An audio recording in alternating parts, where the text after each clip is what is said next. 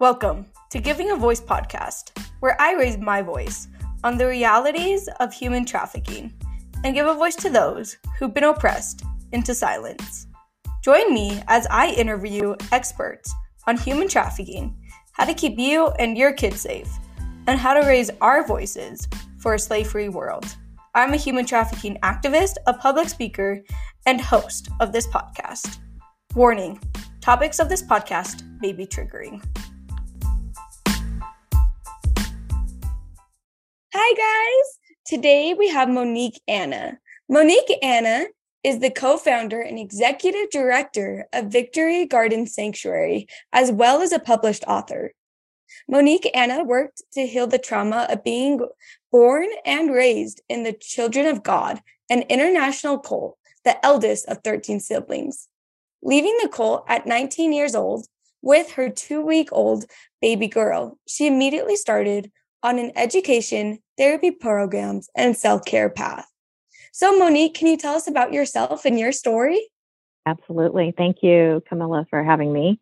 Yeah, so I was 19 years old and had a 2-week-old baby girl, had been born into the Children of God cult, which was an international group. You can Google it to find out all the awful details, but basically the leader of the group created a cult around himself that protected him, layer upon layer upon layer of rings of people, concentric rings, with himself protected at the middle.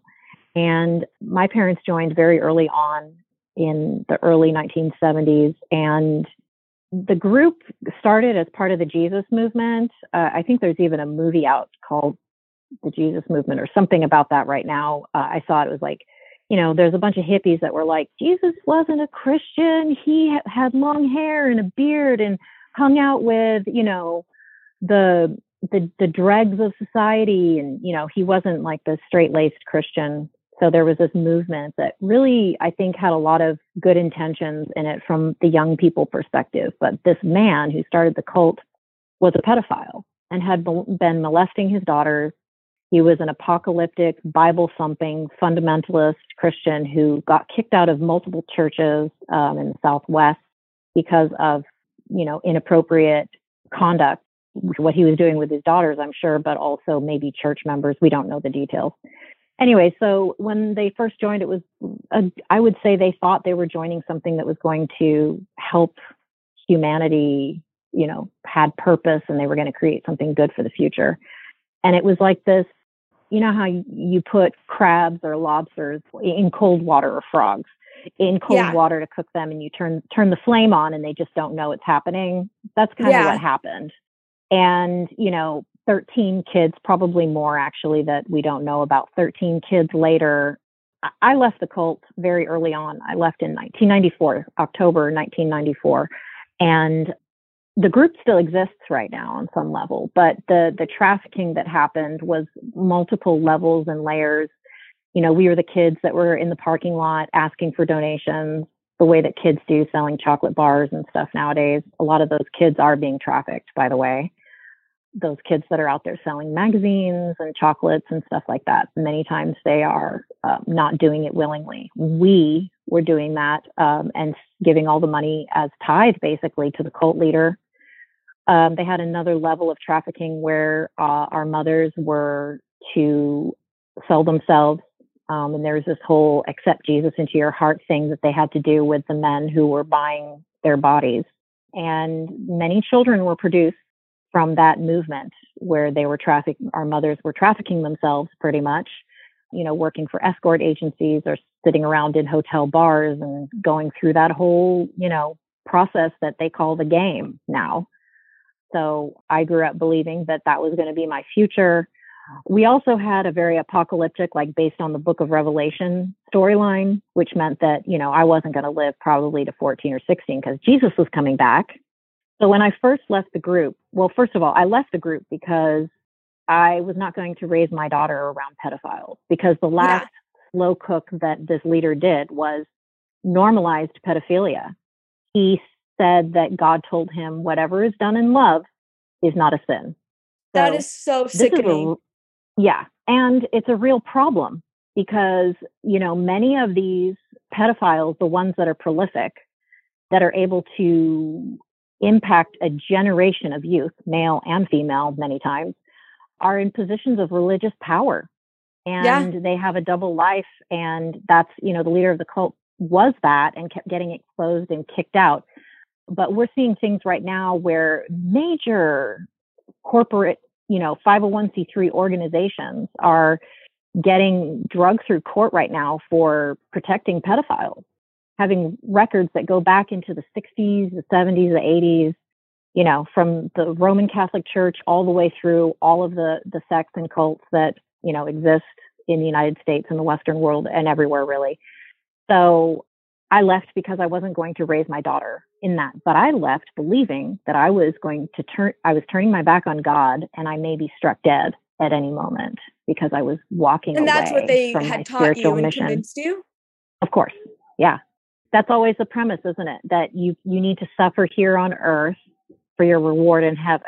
So our entire lives we're soldiers in God's army, and we have to tell the world about Jesus before the end times. And that was like the top layer of this. And there were layers and layers and layers. And I believe that the layers went so deep all the way to the point that the people that were controlling the money were not actually the cult head, the leader. There were groups that were funneling money and, skimming off the top and putting it into private funds, buying stocks and bonds and land and all this kind of stuff. And I know this because there are people who joined the cult and were in those positions related to finance who are doing very, very well right now.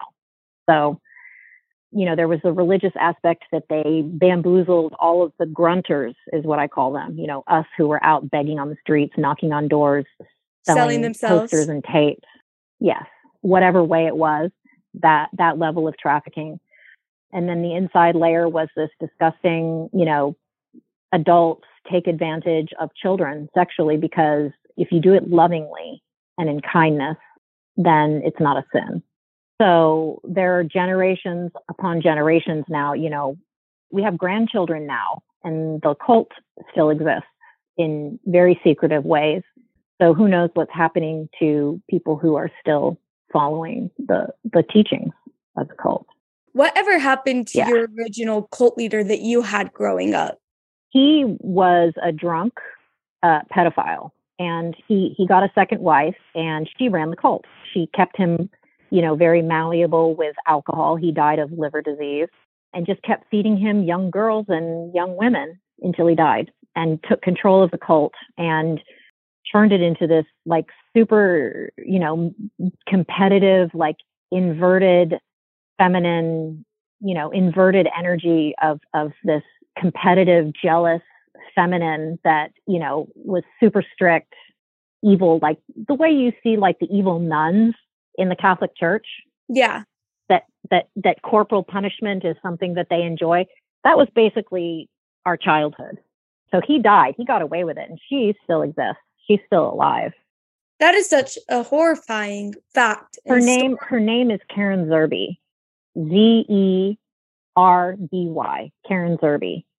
So when all that stuff came out about the Karens, I made a meme, and it was like the OG, the OG Karen.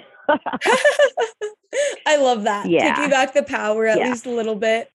I had to, yeah. Yeah. Oh, yeah. Thank you so much for joining us today and for being brave enough to share your story, to shine a light on these pedophiles, these pedophilia cults, and just cults in general. I am doing a study right now, a research study with my school, and I'm researching for my final in my criminology class. And my thing is pedophilia is my research topic. Yeah.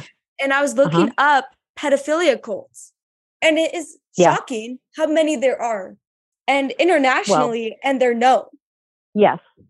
The thing is that these rings have infiltrated every single level of authority figure to the general public. So you have veins of, that's a ring, like obviously certain, private entities like Child Protective Services, as an example, which is a private entity that contracts with corporate government right? To get funds to protect children. And within these levels of authority, and not just that, but hospitals, safe homes, foster system, every single level of all of these things that we have that are supposed to do good have inverted authority figures in them that are there for the exact opposite. Just like when a pedophilia or these corrupt people get in government and they get in power, of how fast it can spread and how much power they can truly control when they get it. Yeah. And just to shine a light on that and figure out who it is and stop this corruption. Yeah. Well, I think another thing that people don't like to hear is that, first of all, we talk about slavery as something that ended 400 years ago. That is not true. Yes, the wholesale above board domination of certain ethnic groups, like our Black and, Native American citizens, our neighbors now, right? Their ancestors were, by their color alone, defined as slaves, and they had to prove otherwise. So that above board wholesale acceptance, above board, is gone, maybe. And the same families that were buying and selling humans are still doing it today. I mean, not all of them, obviously, but they've gone underground. They've changed their names, but it's still happening. It's a $50 billion industry. Yeah, $150 billion. Millions of children disappear and are disappearing as they walk across the border. They're being sold either as a whole being for whatever kind of use, or body parts. Yep, organ harvesting. People with money who can buy those organs. It's sickening. And that human trafficking is modern day slavery. We need to realize that, and we need to look at that.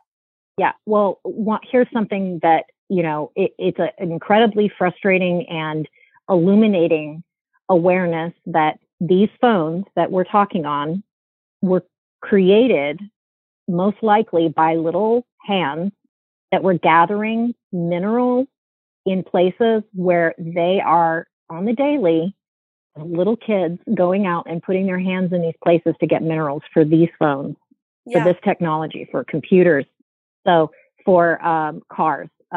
All of the clothing that we get, all this cheap clothing, all of it is made with slave labor. In other words, this is such a prevalent problem that it's immense and expansive. And when people first really begin to understand, this is why it's, people are like, oh, conspiracy theories, oh, blah, blah, blah. What was going on during the pandemic, where it was like, that's not real. And it's like, okay, maybe Wayfair wasn't putting kids in their furniture and shipping them out. But then again, if you really understand the truth of how big this thing is, it's not inconceivable that some evil genius tried it at some point. Yeah. So my childhood experience was in a cult that had trafficking, but I am completely okay bundling trafficking victim, cult victim, domestic violence victim, religious trauma victim. All of these manipulations, the narcissist manipulation, has the very same blueprint. Yeah. So I started a nonprofit that is focused on all three of those things: human trafficking, domestic violence, and cults, because the blueprint is the same. And so the healing process can be the same. It's not like maybe the levels of trauma were different, but the process of realizing what it is that what your trauma is, like coming to face with that trauma and doing release work, is the same no matter what kind of difficulty or trauma you've experienced. So at the layers, it's all the same, and it's going to impact your life. How has all of your experiences of trafficking, of pedophilia, of being part of that international cult and religious trauma, how has that all impacted your story and your life? So when I first left the cult, I was going to my first, doctor's appointment. I was speaking to a nurse who was asking me questions and filling out my chart. She stopped and she's like, you know what? I've never met anybody with this crazy of a story. Yeah. You need to get into therapy. That's the first thing she said to me. I was in therapy within maybe a year and a half, 2 years, and spent faithfully doing talk therapy with a psychologist. And she referred me to many books to read, gave me the idea to begin journaling. I started to dream journal, and I really started to delve into my own spiritual practice. When I left the cult, at first I thought God was going to strike me dead. And I had to learn to not have that fear on the daily. Like with every move that I make, is this going to be my last moment? It's a very scary, anxiety-ridden place to be. So my first decision was to say, okay, I don't believe at all in anything that I was taught, religiously, spiritually, nothing. Like just let it all go and see how that feels. And it was such a peaceful feeling to just say, okay, God's not going to strike me dead. And it was a really important phase. I call it an atheistic phase because I had to let go of everything to figure out what was real and what was manipulation. And I was in school at the time, and that I was doing this talk therapy with the psychologist. And I began to have my first spiritual epiphanies. And over time, I started to realize there was a pattern to my healing process where I would come to a new memory and then I would kind of have to dance around it, write about it, kind of timeline it, and then start to feel the feelings, by taking different aspects of the story and then, doing meditations where I would do release work. Okay, I'm going to focus on, releasing that grief as an example from my lungs and do breathing exercises. But I began to see when I focused body, mind, soul. So I would do body work like the breathing or exercise like stretching, yoga movements, learning to be really present with my body. And then mind work like talk therapy or reading. And then soul work like meditating or, beginning to kind of dabble with things that are spiritual that can become religious. I guess that's the way to say it. And I realized really early on that this pattern, this mind, body, soul connection, doing, like a triple threat where you're giving yourself self-care as therapy, like a mind exercise and a body exercise could be painting. You're combining two modalities and it helps you think in an abstract way that gives you peace and allows you to let go of your anxious, chattery mind or whatever it is. So I decided that I was going to really focus on that concept of providing for all parts of the self, because I have had consistent bubbles of epiphany and healing still happening today. And I still go through the same kind of steps of, okay, am I taking really good care of myself with good food? Am I getting enough sleep? Am I getting enough nutrition? Am I being kind and loving to my body by exercising? Am I working with my mind by reading books or, exercising in my mind in some way and, meditating for my spirituality or whatever it is?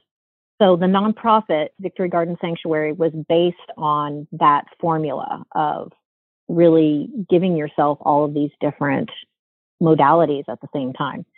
So at the nonprofit, the goal is to offer retreats to victims, whether it's trafficking, cult, domestic violence. The blueprint is the same, so the healing process, and it can be broken down to something as simple as breathing. We have 4 steps in breath. The in-breath, which is inhaling or expanding, and then holding the upper breath with full lungs, and that's also, like a broadcast, right? Because you're not inhaling or exhaling. And then you exhale and you're releasing, you're letting go. And then when your breath is low to where you have nothing left in your lungs, if you hold it at the bottom, that's like a grounding, like where you can really I'm solid, I am here, I exist. So the whole formula is body, mind, and soul, and doing this 4-step energetic approach with all of the different body, mind, soul parts of your personality. So we're developing a program with all different types of modalities, and there's so many brand new healing modalities. You and I were speaking about one that I had never heard of, which I thought was really cool. I think that what psychologists and psychiatrists and healthcare professionals are coming to understand, and alternative modality workers like body workers, massage therapists, Eastern medicine like acupuncture and all this, they're realizing that, okay, we've got to expand because people can't fit into these like cookie cutter molds all the time.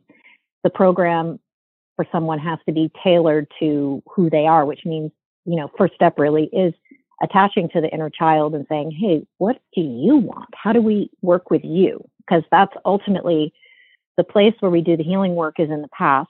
And then, we bring that part into the future and integrate it so that we're stronger in our real life. So we're doing an event at the end of April. April 27th is early arrival if people choose. 28th, 29th is an intensive training. And then the 30th is like a fun day to just hang out because the property that we're going to be on is just lovely in Southern California. And our focus for this is finding therapists, advocates, those that are interfacing on the daily with survivors, whether it's survivors of trafficking, cults, or other types of extreme abuse, violence, physical violence, or emotional violence, usually a mixture of all of it, and helping to expand their understanding of modalities that maybe they're not super familiar with. So I'll be sharing about my booklet that I wrote. I wrote a little booklet that's actually the preface to my storybook, which I've been writing since for the past 10 years, kind of. But the preface, it has become a little booklet because it goes through all of the different types of documentation that I used to chart my healing path and connect to other parts of myself and really tap into the parts of self that are within the subconscious, because a lot of the trauma is held in the body and it's locked up and controlled by parts of us that went through the trauma. That part of us kind of goes into freeze mode and ices out and becomes numb so that we don't feel it. Yeah. And I love to say that that's such an important skill. It's a survival skill. And if we can accept it as something that was really important in other parts of our story, it kind of eases the anxiety around, can I heal? Because it's like, oh, this actually served me well. So my booklet kind of goes into talking about the different types of healing and kind of what you and I are talking about right now. So I'll be sharing that. And then we have just a stellar superstar team of women who are therapists, from, doctors and nurses to yoga therapists and somatic breathing. And my co-host, Rosie, is an expert in seeing patterns in the banking system where trafficking may be happening based on patterns. So it's all about patterns, patterns in every single level and layer of this. And I think that's the key for anyone that is listening to this and is like, how do I help? Well, really doing the investigative work yourself and really understanding how prolific it is and how many different ways this trafficking industry is thriving. It affects everything. Buying children. Yeah. Yeah. The question is, who's buying children? Yeah.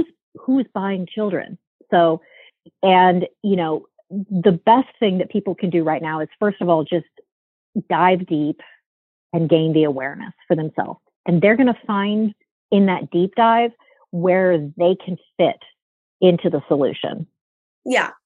I think that so much of what you said is just such an important topic of just, first off, your story and overcoming all of these theories that you were told when you were young. And I think that must have been so hard to break, of just realizing that everything that you were told and that you were taught is a myth and that that's not the reality of the world. And overcoming that, right. I cannot imagine that process. To the fact. Honestly, Camilla, I think that my whole childhood, because I had moments where I went to public school for half a second because Child Protective Services came to the address and forced our parents, and then we moved very shortly after that. But I had little moments where I was kind of in the real world. And there was a part of me that always knew that it was all bullshit. Yeah. excuse my language. A part of me that always knew that I was worth more than the way that I was being treated, that there was injustice happening and that I didn't deserve it. And I think that's There's more really to this what world. made me, yes, I think there was a part of me that always knew that. So the reason that I knew that as a child is because of the work that I've done as an adult. And I know that from a linear time perspective, from a linear time perspective, that may not make sense, but I've done a lot of work in meditation where I would go back to younger versions of myself and say, hey, everything works out and we're safe in the end. Yeah, we're okay. So, yeah. And just the therapy work, I think that so many people believe and think, oh, well, they're out, they're good now. The event's done, it's good, it's over. Why is this still affecting them? When it does, and if you don't let it affect you, I think that the subconscious that you're talking about even more takes it in. After my trauma, I was in complete denial and I wouldn't accept any of it. And I would wake up screaming, covered in sweat every single night with my mom waking me up. Aww, and just, sorry. And just how the subconscious takes that and goes, you're not going to process this. We have to do it for you. But once you can accept what you've been through and really work through it, and that's when the overcoming comes. Yeah. And people need to understand that you and I had some extreme violent trauma. Maybe somebody hasn't had that traumatic of an experience, but had something traumatic happen. And so they think, oh, they needed to do it because it was so bad, but mine isn't that bad. So I'm not going to do it. I'm not going to do therapy. Yeah. The thing is that whatever your, top trauma is, it has the same impact on the body, on the spirit, so people think that somehow that therapy makes them weak when in actuality it's hard work. And that's the part, we use the excuse of, oh, I'm not weak. Yeah. Yes. And because you go into these dark places, but there's great rewards for being willing to go into the stories and do the release work. There's great rewards in the future. Yeah. I mean, I still have difficulty in my life. My life is not perfect, but I think about it like, wow, I can't even imagine who I would be if I hadn't done this work. So, and I think that if somebody, no matter what their age is, beginning the process, it immediately gives the trauma a pressure release. And if you're working with professionals, and I speak about this in my book too, that having a team of professionals is critical. So I wanted to offer my booklet as a free gift. I have it on audio. So if any of your listeners are interested in that, I'd be happy to send that to them. That is amazing. Thank you so much. Yeah, I think that it'll really help a lot of people. And like we said, that acceptance piece, I was in denial for so long because I don't have a story near as hard as yours. And I was like, oh, well, comparing mine to everyone else's, that I thought that mine wasn't valid. And realizing that just because someone went through something more doesn't mean that yours doesn't still exist and it isn't still hard. And accepting that, overcoming that, and coming to acceptance, where you can then move into the healing piece of coming back into your body. I think another piece that I really recognize that you're talking about is the work that you do to help people heal and bringing the soul back into the body. I know that especially with sexual abuse and trauma, those get separated so much, and it's really hard to connect back. I think that that's where a lot of eating disorders come in with trauma, a lot 100%. Of drug issues. Is just how do we reconnect those? And I think it feels impossible. The addiction that we have are what we use to numb the place that hurts. So for me, it was an eating disorder. Me too. Even pornography and video games, alcohol, food, anything that gives us comfort or kind of puts us in an altered place can become a numbing agent.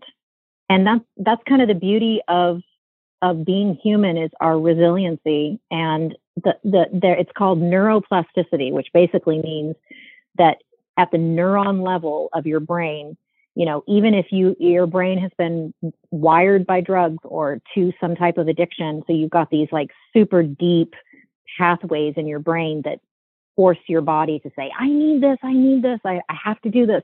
It can feel so overwhelming. And I was in an eating disorder for a good 15, 16 years. Started when I was like 12 and went, into my mid 30s, kind of. I think that the bringing the soul back into the body is really like the core work that we have to do, no matter what we've gone through. I definitely agree. My eating disorder, I'm still recovering from it. It started when I was 8 years old. And just coming back into the body and realizing what is the main issue, what is causing these addictions. So inside of that, what advice would you give to someone, especially a human trafficking survivor? What advice would you give to a survivor of human trafficking to heal from their trauma? I would, first of all, tell them to be patient with themselves and understand that healing has to start with learning to love yourself. And you just got to be patient when you fall or fall back into things that, are the numbing agents, and creating a team around yourself of some type of professional therapy, like a talk therapy, as an example, is a really great foundation to build self-advocacy. I think the first key to healing is self-love and taking responsibility for loving yourself and not making it anyone else's responsibility. And we want so badly to be loved and for things to be better. But if we have memory stored in our body, even if we are in a situation where we're loved and heard and understood, those frozen trauma, horror stories will kind of bubble up in our new stories in ways that we may not see the pattern in at first.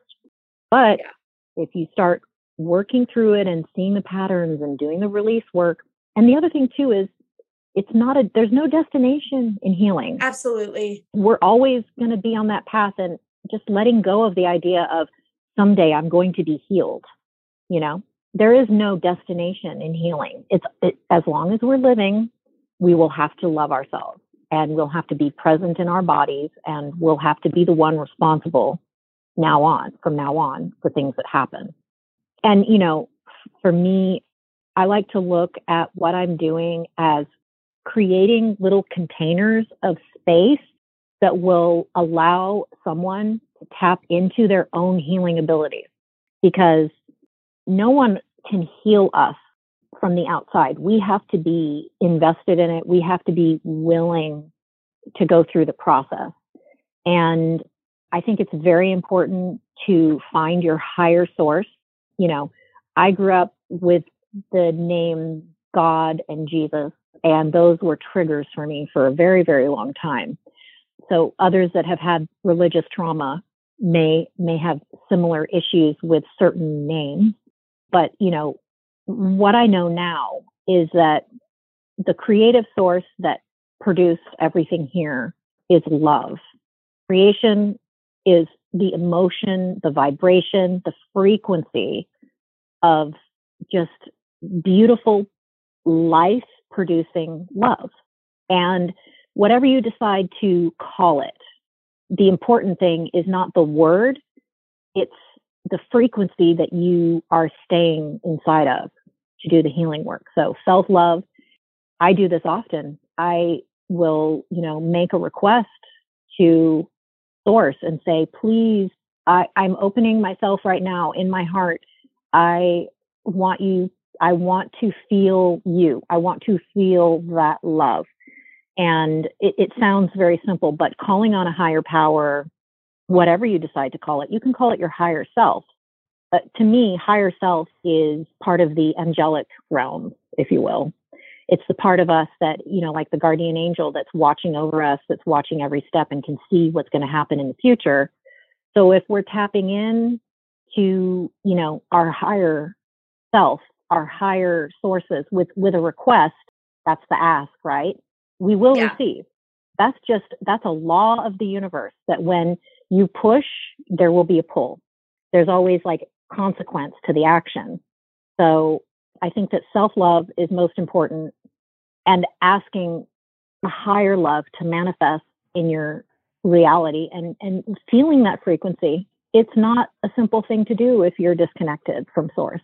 And it can be a practice in itself to come to that place where you're tapped in to the soul part of the body, mind, soul process. I think that is really necessary in a healing journey or in any journey, is just believing that there's something looking out for you, believing that there's something out there that cares. And whatever your higher power is, that's okay. Personally, for me, I believe in God and he's my higher power and I trust him with my life. I think that that's just a really important piece to be able to overcome this life. Yeah, I agree. So when you got out of this cult, you had all these misconceptions, all these misbeliefs. You didn't really know, you weren't properly educated, right? No. How did you survive in this world with a newborn baby and really just nothing? I got lucky meeting the right people along the way. I also grew up working, begging on the streets or whatever. So I always had a very good work ethic when it came to, taking care.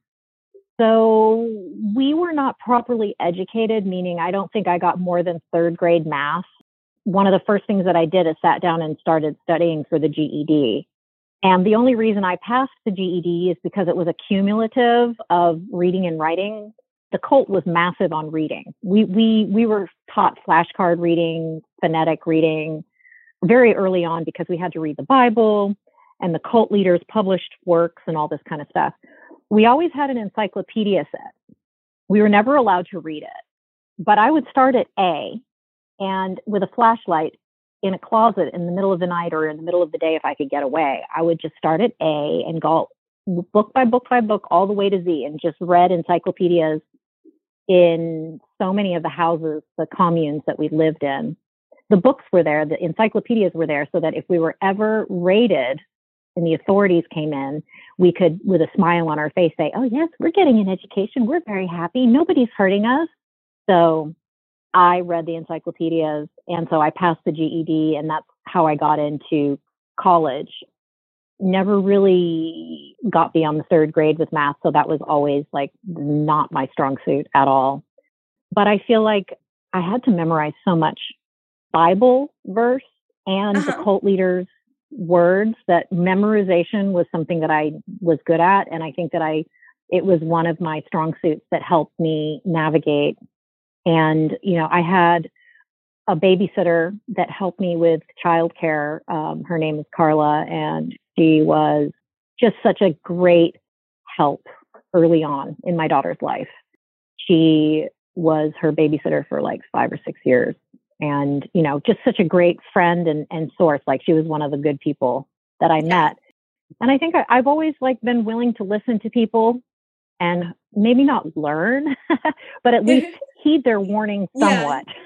I think that as humans, we always want to go through it ourselves. Like it doesn't matter what anybody tells you. We want to go through the experience so we can say, I knew that before it happened. So dumb. Yeah, exactly.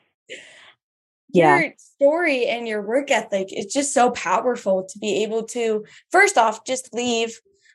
Sure, the cult wasn't great, but it was probably your safety, right? It was still your home. Yeah. But to be able to have the courage and bravery to be able to leave your family. So when I first left, I was with my daughter's father. My whole pregnancy, we weren't a couple, we were friends. I happened to get pregnant just because that's the way things were in the cult. But we were good friends, more on an intellectual and analytical level. And he actually left the cult with me as well. So it was the three of us. That's kind of where I got my courage from.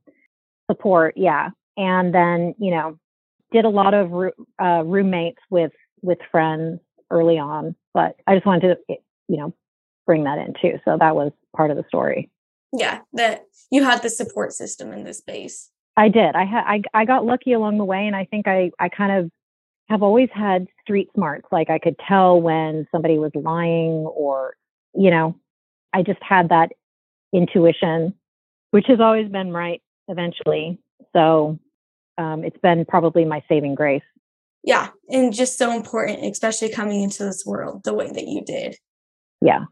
And just, I'm so inspired by your story and by your courage. And I know that my listeners will be too.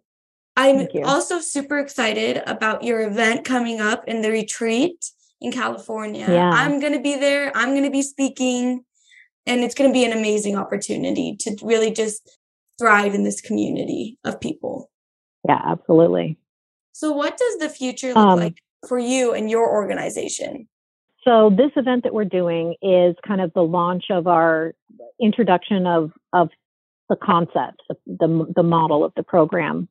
And it's basically, the accommodations are very similar to the way that an event would be an intimate group setting for a group of survivors or an individual survivor who comes to the land and goes through their own intensive. We'll be having, 3, 4, 5-day long retreats for survivors that are very similar to the way that the Blossom event is going to kind of flow. And the idea is to, first of all, provide a space for any of my counterparts from my childhood cult to come and go through just an experience. And we want it to be, because it's a beautiful natural setting. There's no wires, no, phone connections, if you will. It's a great chance to kind of unplug from all of this modern world and our modern problems and kind of tap into, like, what does it mean to be human? Like waking up at the crack of dawn because the sun is in your eyes with, birds singing in your ears, and then being outside in the sun and, walking on, not on concrete, walking on, natural land. There's a thing called grounding that people do, or even forest bathing, as an example. Those are 2 terms of exercises that people do on purpose now to help reduce anxiety. And basically it's walking barefoot and taking a walk in nature, Yeah. So the physical space is beautiful, but we want to be able to do these type of events around the country. So ultimately, I'd love to see more physical spaces. We're working on a program right now that can become a business model so that we have a way to self-fund ourselves, which I think is really important. Yes. When I went to school, I got my degree in business management. And so I'm using that education to kind of build this business model. But ultimately, my goal is to be able to provide jobs to survivors, people who have come here that we've been able to meet and go through the program. And you can't really approach a lot of these dark issues if you don't have your basics taken care of, like food, shelter. It's literally impossible to unwind enough to do healing if you're concerned about where you're going to live, or if you're going to have food on your plate.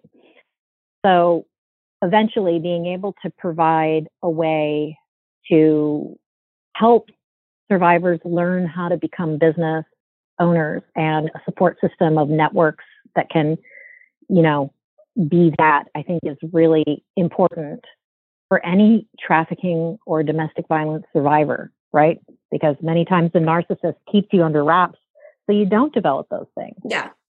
And what a beautiful industry right now, that it's going to come into. Yeah. Right now we're just doing, the events here on site, but we're going to grow.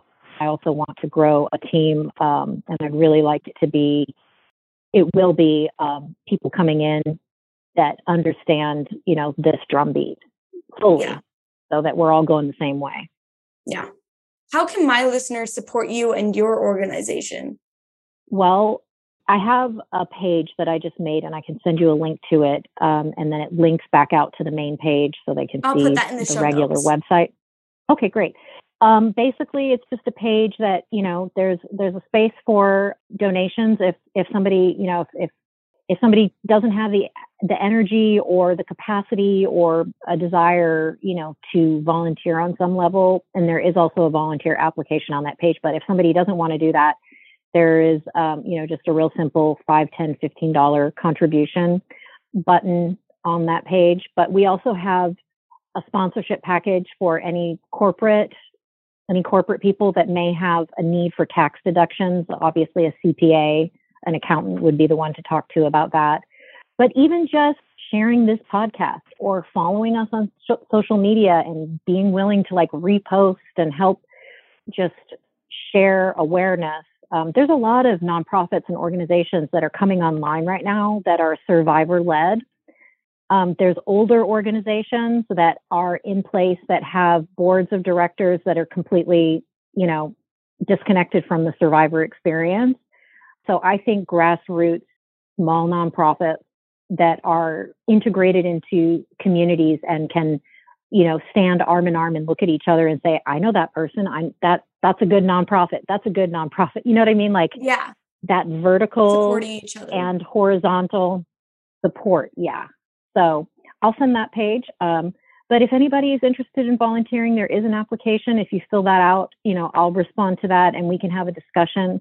There's so many things that I could use help with, from, online work to in-kind donations, which basically means if there's someone here in Southern California that has resources such as, building supplies because we're building structures, or has food supplies, or, there's so many different things that I list on that page that, somebody could help, or even just reposting that page, to social media and really just learning about what's going on and finding a place to kind of knuckle in and become part of the solution. Yeah. And all of those will be in my show notes, as well as a link to be able to buy tickets to your event, which, like I said before, will be quite amazing, with a lot of incredible professionals sharing their knowledge and their wisdom on these subjects. Finally, my last two questions that I always ask: what advice would you give to parents trying to raise kids in this generation? Ooh, okay. I read recently that a child psychologist asked the same question of all of his children for like 20 years. And I'm paraphrasing here, but basically he said like 95% of the children said they know their parents love them when their parents are playing with them. Yeah, so that's important. And sometimes for us that have been traumatized, playing and just being present in the moment can be one of the most difficult things. Yeah, feeling loved, feeling belonged. Yeah, but playing, literally, like for a little kid, it would be make-believe or coloring books or dress up, and as your kids get older, maybe going into the teen years, it becomes harder to know like how to stay connected. But that's when I think like there's so many outdoor activities that could become great bonding experiences. And that's one of the things that we offer here. This space is available as an ongoing fundraiser for people that want to come out, and we are kid friendly, obviously not during this event, but dog and kid friendly at other times. And the place is beautiful for hiking and all that kind of stuff. So if somebody is interested in doing that, you're more than welcome to reach out, and that can be arranged as well. Beautiful space. And that'll be a great resource to be able to connect with everyone. Absolutely. Yes. Yes. Lastly, how do you think people can raise their voices in this fight to abolish modern day slavery? I know we talked about this a little bit in the podcast during our conversation, but just the last few thoughts. What do you think? Yeah. Well, I think it's the deep dive is super critical. And there's so many tentacles to this. This is like an ancient curse, an ancient plague of humanity globally for the entirety of our written history and prehistory as well. So there's an evolution that's happening from a moral, ethical perspective. And I think as we heal, no matter what our trauma is, each of us individually, doing our own work on our own healing is super important. Being willing to look at our own story and how we were injured, because it's injured adults that hurt children. So that's one aspect. And then just being willing to open your eyes and see what's going on, and just taking small actions, but making more people aware. I think there's a lot of people that see things in public spaces, restaurants, hotels, grocery stores, parking lots, shops, medical situations, and they just aren't aware that what they're actually seeing is a trafficking situation. That's why we need to know the signs. Yes, maybe there could be some action that they can take that could circumvent the trafficker and save a life. So yeah, it doesn't matter your profession. It doesn't matter your passion or your skills. I promise you that whatever those are, you can contribute. I have seen a chiropractor that literally adjusts victims for free of human trafficking, that an organization sends their victims there, or survivors. Sorry, my bad. yeah. There's so many different ways. Yes. Survivors so need everything. We need to become aware. Yeah. So we need to become aware and know what we can do in this fight to raise our voices. Yeah. Awareness is always such a huge thing. It's as easy as sharing a post. So yes, it is. Yeah. Thank you so much, Monique, for being on today. It was such an honor to hear your story and to be able to give a voice to you and through your profession. And so thank you so much for being on and sharing your story and for being so brave and courageous. Thank you, my listeners, for listening today, and we will see you soon.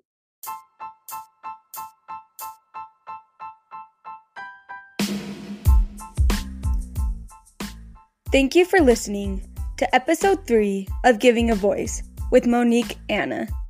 Don't forget to share this podcast in your communities to raise your voice toward a slave-free world.